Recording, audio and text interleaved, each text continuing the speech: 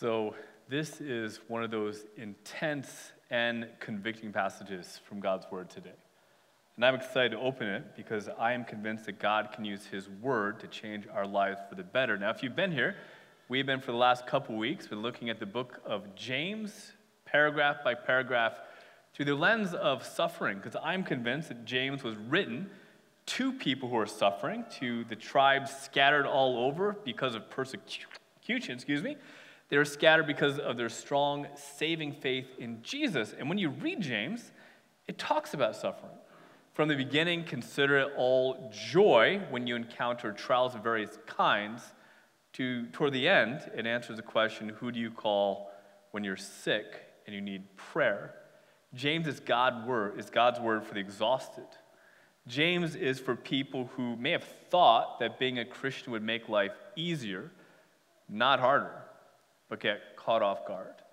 And to be clear, James isn't working hard at planting a church or reaching out in evangelistic ways, but James is working hard at encouraging faithful, believing Christians who are suffering and scattered. And to be honest, the book of James may be less helpful for people who are not Christians, but it is exactly what you need if you believe and you know the gospel, but you're disoriented by suffering.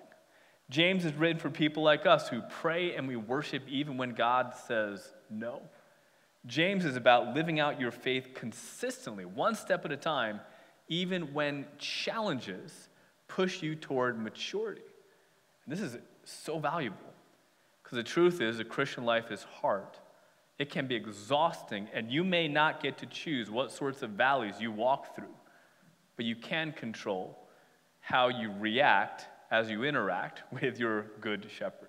And the fact is, one of the really difficult parts about suffering is what you do in response. And this morning, James is going to tell us about one of the most damaging collateral damages that we all cause in the middle of suffering that can make things go from bad to worse. We are looking specifically at what you say when you're in a storm and why it matters. This is one of those topics that's easy to overlook because when you're suffering and all you see is your problems, sometimes you don't even see how you react or how what you say impacts the people around you. But if you could see it, you would be able to protect yourself from the damage that so many of us fall victim to. In fact, you could use your suffering as an opportunity to make things better and influence people for just incredibly good. Now, that's where we're going this morning. This is not a new topic. A couple weeks ago, we talked about what to do in trials. And James said, know this, my beloved brothers, let every person be quick to hear. Someone read the next line for me. Slow to speak, slow to anger. For the anger of man does not produce the righteousness of God. We already talked about that a couple weeks ago. What do you do in trials? What do you do when trials, disappointment, exhaustion, and frustration boil up? What do you do after you've stood on the foundation of true faith, which we talked about, letting perseverance do its work of bringing maturity and joy? We talked about the chapter 1. James says, whatever you do, be careful not to do what your first impulse might be. Don't lose it just because you lose. Be slow to speak. We've talked about this. Suffering is a learning time, not a lecture time. So be quick to hear. And then maybe the hardest part of faith is waiting. Waiting on God's promises instead of lashing out, taking things in your own hands. Now, today's section of James, he is looping back to the same topic, I think because it's really important. That when you're going through a difficult season, don't lose your temper. And I got to admit this because it seems so basic, but this is something I need to hear from God. I don't think about it sometimes, but words are so impactful. And I've thought about it. Like, when do I say the dumbest stuff? When do I have those actions that I want to take back? And I've had kind of the loop go through my head where I've had to go offer an apology. Anyone else do that? I'm not sure if you've ever thought about this or when you have to apologize for stuff, but normally I found that apologies have two parts: what I did and why I did it. And for me, when I have to go and say, I'm so sorry, whatever comes next sounds like me talking about a trial of various kinds. It sounds like this: Dad, son, I didn't mean to say those words. Don't you talk like that. But I hit my thumb with a hammer, and I couldn't help what I said, right? Anyone else think like that? Or I should not have yelled at you for that dumb thing. I didn't mean it. That wasn't really me, although maybe it was. I was just really upset about, I don't know, the Eagles not being in the Super Bowl. I know. I don't laugh at your trials, but look, I'm so sorry. I was so impatient and rude to, I don't know, the lady at the checkout counter. But you've got to understand, the kids were sick, they were up all night, I'm exhausted, and I couldn't help it. I see some parents nodding. I can't help if you're agreeing with me or nodding off to sleep, because your kids were up all night. But all these apologies have something in common. We deep down assume that we do something because we're going through something and we have no other option but to say the wrong thing. So the best we can do is damage control. So we say, I'm sorry, I did this because of this. And I'll be honest, I picked some really lame examples because the real ones hurt too much. But here's the thing. It doesn't actually work. Words are so damaging. It's trying to put together a shattered glass with the pieces all over. It's so easy to say words, it's hard to take them back. What James says is you cannot repair in meaningful, easy ways the damage that your words cause, words that can do so much good or so much bad. And that's just not what I've discovered. I think that every single person in this room, you have both caused damage and you have been damaged by words spoken. I mean, think about really common things that people say or heard. Like, I've never thought about, I never thought that when we were going out, she'd talk to me the way she does now. I can't believe what I'm hearing when my son talks back to me.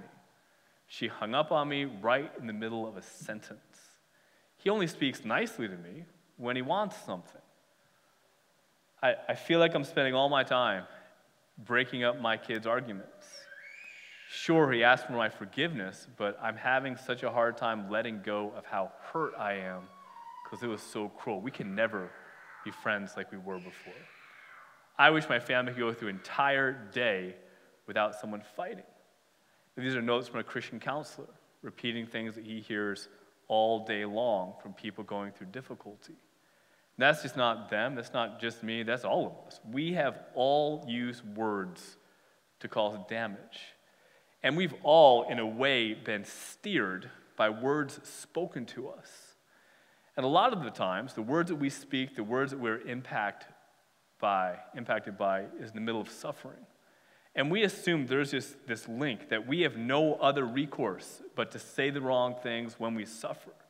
When I hit my thumb with a hammer, I have no choice but to say those words. And we learn cycles, and we pass things on, and it gets worse and worse.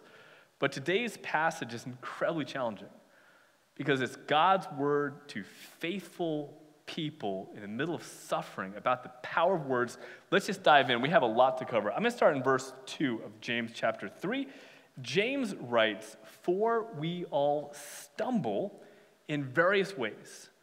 And if anyone does not stumble in what he says, he is a perfect man, able also to bridle his whole body." Now, look, I don't know everybody in this room. I don't get to hear what you talk like at home. But here's what's true about you, whether you're here in this room or online. You are someone who stumbles in what they say. In fact, raise your hand up high if you've never said something you'd like to take back. Okay, raise your hand if you've never been hurt by words spoken to or about you. My hand's actually just not up. It's an example, right? That's what I thought, right? None of us have hands up. Who among us haven't regretted things we've said? All of us have, right?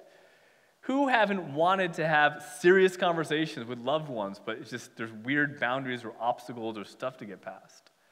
Who among us can say realistically that my words are always appropriate, my words are always kind? Not me, that's just an example. My take on James, right? This is an interpretive decisions, but I think that James is in the context, and it's about suffering and stress. You know what happens when you're tired, exhausted, stressed, angry, disappointed, or hurt? You know what happens? Well, we're more likely than ever to lose control of our words. And me, I get it. I am very sympathetic to this. In fact, if I were writing the Bible, this is verse 2, the next line I would write would sound like this. I would write, if anyone doesn't stumble in what he says, he's a perfect man, able also to bridle his whole body. And for me, if I were writing the Bible, the next line would go, but nobody's perfect other than Jesus. So if you're not Jesus, don't worry about it. Everybody stumbles. If I were writing the Bible, I'd say, who doesn't say bad things when they're upset? You can't help it. It's fine. I've had to parent while tired. I vented at customer service because they deserve it. I would say the next verse I would write would be, words aren't that big of a deal because nobody's perfect. And you should probably know this, especially if you're newer to church. Part of the exercise of hearing God's word is a constant routine of going, well, here's how I would write it. Here's what God says, and I'm wrong and God's right. Right? I may not think that it's a big deal to use words imperfectly. And you might agree with me, right? I think I'm right, but God disagrees with both of us. God thinks that your words spoken in suffering or not are a bigger deal than we think.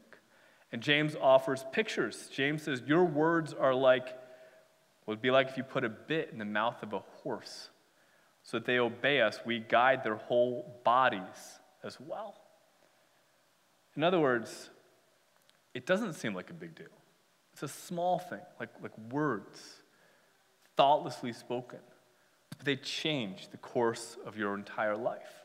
Or look at ships. They're large, driven by strong winds, but they're guided by a very strong rudder wherever the will of the pilot directs. So also the tongue is a small member, yet it boasts of great things. The tongue is small, but it steers the course of your life. Today we might use a different illustration, like a pin in a steering wheel or something like that, but you get the idea. Not a small deal, it's a big deal. Your words change the course of a life like a rudder changes the course of a ship, or a bit changes the course of a horse. I think that words thoughtlessly spoken are not a big deal, but James says your words uttered with or without thought have the power to change everything. Your life, the people you influence, your community. I don't want to use too many illustrations, but words start wars. They take away or give freedom, prosperity. I'll be honest, you'll have a hard time imagining any large, world-changing thing that doesn't start with words. I couldn't think of any. The problem is, our words are out of control. Here's the next image. James writes, how great a forest is set ablaze by such a small fire.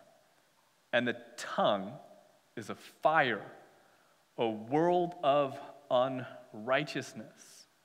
The tongue is set among our members, staining the whole body, setting on fire the entire course of life, and set on fire by hell. It's easy for me to think that words aren't a big deal. God says your words are a big deal. They're like a spark that can start a big fire. You know what I mean? I'm fascinated. I'll use this as an illustration. Here's a story from a couple years ago, 2020, the El Dorado Ranch Park in California. There was a beautiful scene. A young couple gathered with their loving friends, and they're set for a gender reveal party. You remember the story? It was a brand new baby. Is it a boy or a girl, pink or blue? And they've got the cake, the decorations, and of course the announcements all planned out. And this is 2020 again. I'm old enough to remember when gender reveals were basically going, hey guys, it's a girl or a boy, or we don't know, but no. Apparently these days they throw big parties, and this couple used a colored sparkler, like, you know, the kind that shoots out like smoke or a couple little sparks, literally sparks. And one of those things, pink or blue, I would say not a big deal, but you can, if you remember the story, they light it up, and they hear the cheers of laughter. Their friends and family got really excited, and they thought that was the end of it, tiny spark thing. But we're talking about this because the sparks set off a giant fire that tore through the park like wildfire. And if you remember this story, what started off as a harmless celebration, not a big deal, it caused massive destruction. You may know the El Dorado forest fire took 2.5 months. 2.5 months of raging fires. It destroyed 23,000 acres. That's a lot of land. And cost $42 million to control it. That's not damage, that's just stopping the fire. People died, they were injured, something like 20 plus buildings were burnt to the ground. And the Bible takes all of that emotional weight and cost. It says, your words are like that spark. It doesn't seem like a big deal. You may think, oh, it's over. But you have no idea how much is impacted by your words. A moment of thoughtless speech can cause a lifetime of damage. Rumor and gossip spreads like wildfire. This is a theme all over in the Bible. I'm going to read a passage from Proverbs, just as one example. Proverbs 16, 27, 28. A scoundrel plots evil, and his speech is like a scorching fire. A perverse man stirs up dissension. A gossip separates good friends. And I totally get why it feels so good to let out steam. I understand why and how gossip makes you feel better by putting other people down. But the Bible says that words are damaging. And true faith, we talked about this last week, allows you to trust in God's sovereignty. To go, I don't understand, but I'm going to keep walking. You can trust the Lord instead of lashing out or manipulating. But James doesn't want to move past this without you knowing what's at stake. Your words are a big deal. And me, I'm happy to go, well, that's fine. Everybody struggles with this. God seems to say, sure, everyone may struggle, but it's a big deal. Verse 7, I'm going to keep going because James isn't done. For every kind of beast and bird, of reptile and sea creature, it can be tamed and has been tamed by mankind. But no human being, we'll come back to that phrase there, no human being can tame the tongue. It is a restless evil, full of deadly poison. I think it's St. Augustine that points out when James says, see that line, no human being can tame the tongue. Augustine says that's a hint at the answer to self-control. That when the tongue is controlled, when we learn to control how we react when we're in a really rough spot, it's because of wisdom from above. That God does something, that one of the fruits of the Spirit is self-control. In fact, if you're still wondering what God expects our words to be, I'm just going to read from you one of our theological documents. This is a Heidelberg Catechism, Q&A 112, and it really simply asks about the 9th commandment, which reads, "Thou shalt not lie." And this is a 400-year-old document to explain how we believe things in the Bible. And what you're not seeing here is a lot of scriptural proof. I'm just going to read the headlines. If you're a Christian, here's what God requires, that I must not give false testimony among anyone, against anyone. Twist no one's words, not gossip or slander, nor condemn or join in condemning anyone rashly and unheard. Think about it, just that line. It occurred to me, I don't really do much commenting on social media or news stories, but I've often thought that I could probably just copy those sentences and post as a comment under a good chunk of things that I see my Christian friends posting on social media about writers, speakers, politics, whatever. God demands a higher standard of what most of us do. I'll keep reading. I will not give false testimony against anyone. That's hard. I will not twist anyone's words. Like, I won't spin when I talk about someone. I will not join in condemning anyone rashly and unheard, which says you got to research things before you condemn things. I mean, that covers so much forget anyone else, of what I say and think about. Rather, the Catechism says, I must avoid all lying and deceit. And again, if it were me, I would write, avoid lying as much as you can. Like, I know it's really hard to research everything, avoid deceit, but it's really hard to avoid, like, tilting stories or spinning things, or it's hard to research everything. Who's got time for all that is what I would say, right? Not a big deal. The Catechism takes a different approach than me. It says, I must avoid all lying and deceit as, look what it says, this is intense, as the devil's own works under penalty of God's wrath. Like, I can't think of a graver way of phrasing this. I can't think of a higher stakes way of talking about the power of your words. And the Catechism continues, and again, this isn't the Bible, this is our doctrinal belief. It is a summary of lots and lots of other scripture that you could study. I think you have footnotes in your handout. Rather, in court and everywhere else, I must love the truth, speak and confess it honestly, and do what I can to defend and promote my neighbor's honor and reputation. This is a big deal. This is what God demands of us. Even when I'm talking about bad people who I disagree with, as a Christian, I am called to defend and promote not just the truth, but their honor and reputation. Which, think about how hard that is.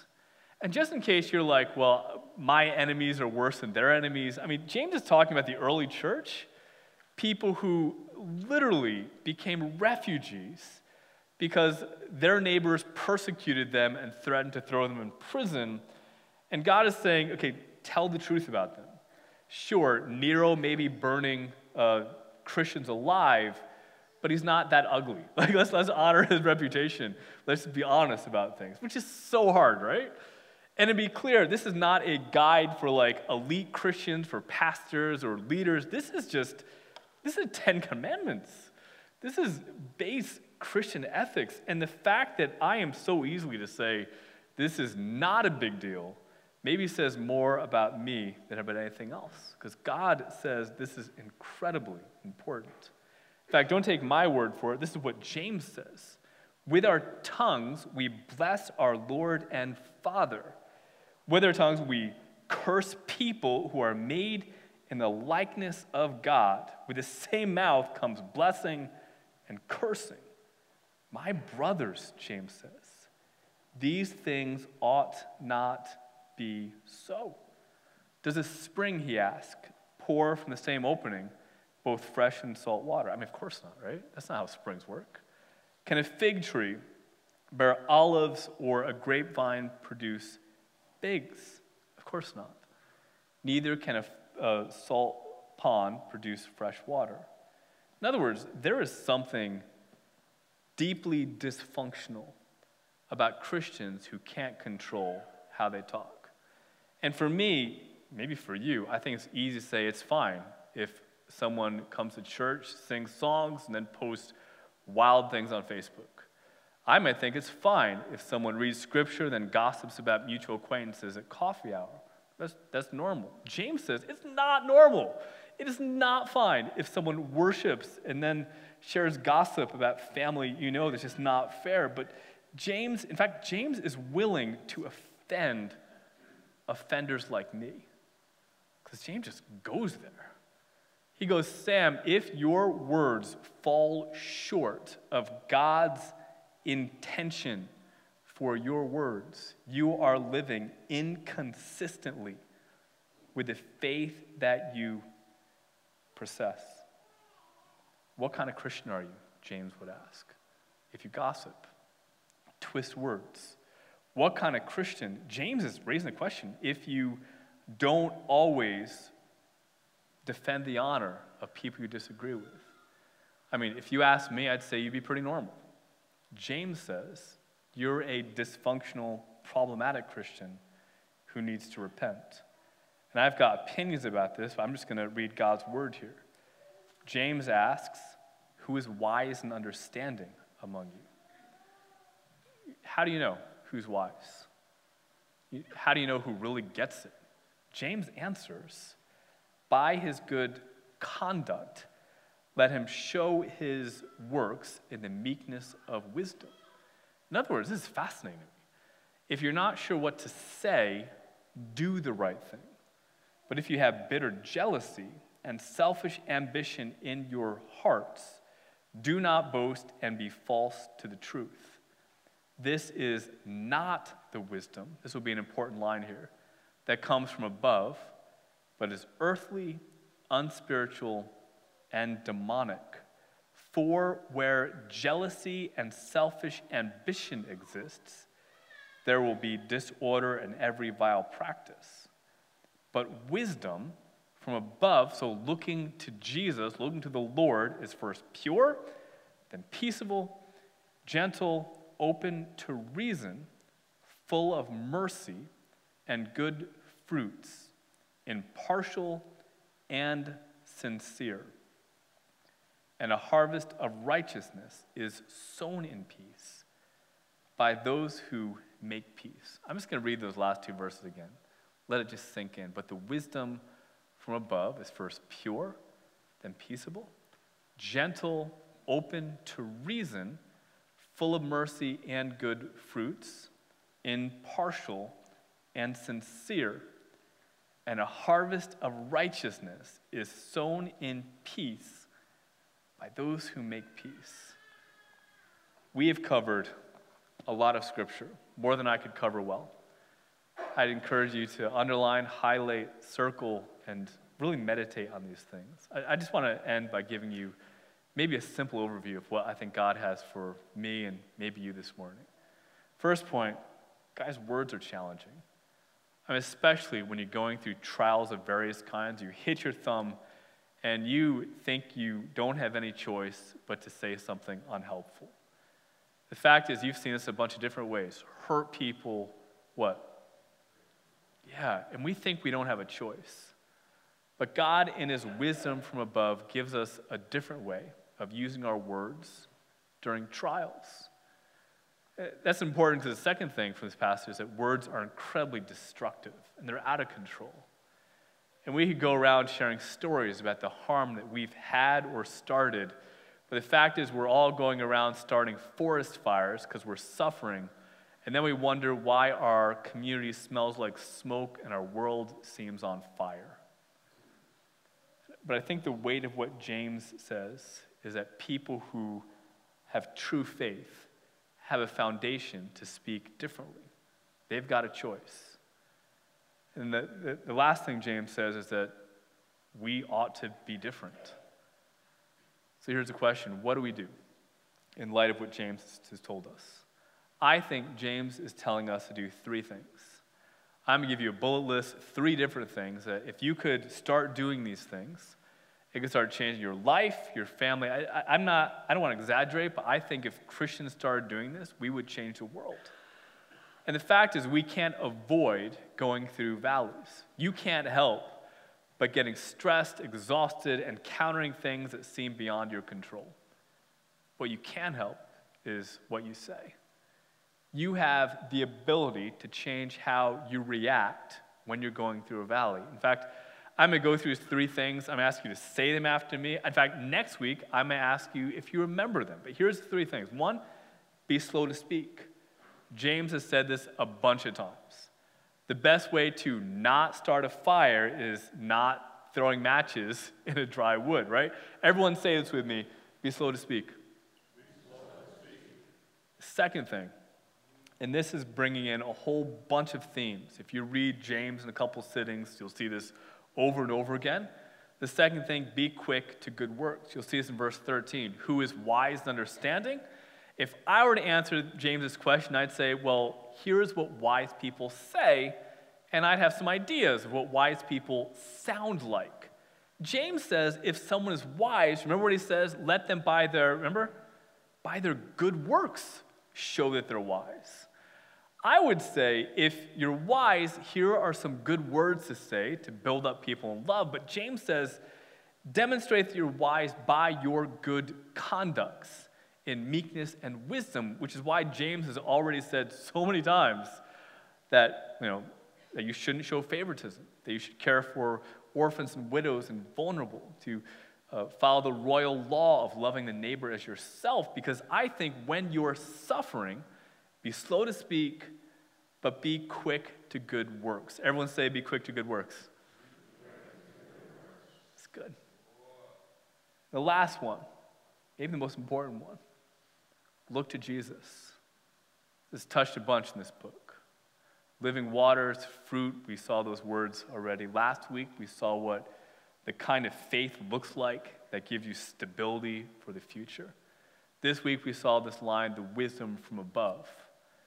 The fact is, when you're hurt, you almost can't help but hurt people. When I hit my thumb with a hammer, I almost can't control how I react. The fact is, suffering people by themselves almost can't help but make things worse. In fact, if you've ever thought about this, if you've ever tried to use your words always appropriately, you'll very quickly discover how hard it is, especially when you're stressed or exhausted or going through a valley. Which raises the question, who can possibly fix us? Who can possibly give us the kind of peaceful hearts that don't lash out? Who can give us clarity when suffering clouds our judgment? The answer is something that comes from above. Jesus in Matthew 12:24 says that out of the abundance of the heart, the mouth speaks. Which is to say, a changed heart is the way to change your speech. Our struggle with our reaction stems from a war happening in our hearts. And the gospel, God's work in our heart, is what changes us. And it looks like the gospel. Faith, trust, repentance, grace, kindness. And Jesus, the Word made flesh, offers us forgiveness. And the Spirit changes our hearts in ways that allows us to speak in ways that represent our Lord instead of our flesh. So if you're a follower of Christ, be slow to speak, be quick to good works, look to Jesus. The wisdom above, the wisdom from above is pure, peaceful, open to reason, full of mercy, good fruits. It's impartial, sincere, and a harvest of righteousness is sown in peace by those who make peace. That's what James says. That's what Jesus, wisdom from above, does in your life. So my encouragement, Christians, follow him, repent, look to Jesus, admire how Jesus loved his enemies even in the midst of incredible suffering. Jesus had the stability that it took to not fall apart in suffering, not to resort to fight or flight when going through the deepest valleys. That's what Jesus is like. Looking to Jesus means being like Jesus. Now, that's what you do if you're a Christian. If you're not a Christian, remember, this is primarily written to Christians. If you're not, if you're joining us here or online, you're just fascinated by Jesus or Christianity, maybe do this in reverse. Maybe start with number 3. I'd invite you to look to Jesus first, to taste and see that the Lord is good, that there is a foundation for you to trust in, that there is someone who loves you and died for you. And if that's not familiar to you, I just invite you to lean in to discover his kindness, the love of Christ. We'd love to talk to you about what it means to be a Christian, to have true faith in ways that change your heart and your faith. And pick up a Bible in the back. We have pamphlets. Number 3, looking to Jesus is really important. But all of us, as we think about the words that we say, as we think about how to use our communication to make bad situations better and not worse. This week, I just want you to commit to guard against gossip, guard against slander, guard against tearing people down for your own benefit, and make the choice, especially when you're stressed or tired or worried about things, use your words to show God's love to others. And may we seek the Lord's help to give our language to the Lord alone, who changes our hearts and our minds. So God in heaven, I pray that you would remind us that you are our foundation. You are the rock of ages. You've been so faithful to us. Can we trust you in a real, practical way that protects us against the storms that swell in this life? And when the waves get big, when the rain tears things down, when the fires burn, that we can be firm because you are our rock. Can you help our words to be peaceful, reasonable, gracious? Can they build each other up by pointing to you? And can you convict us and nudge us toward repentance when we fail? Father, can you help us to look to you? Help us be quick to good works, and may we be slow to speak, and may our words honor and glorify you. We ask all this in the name of Jesus. Amen.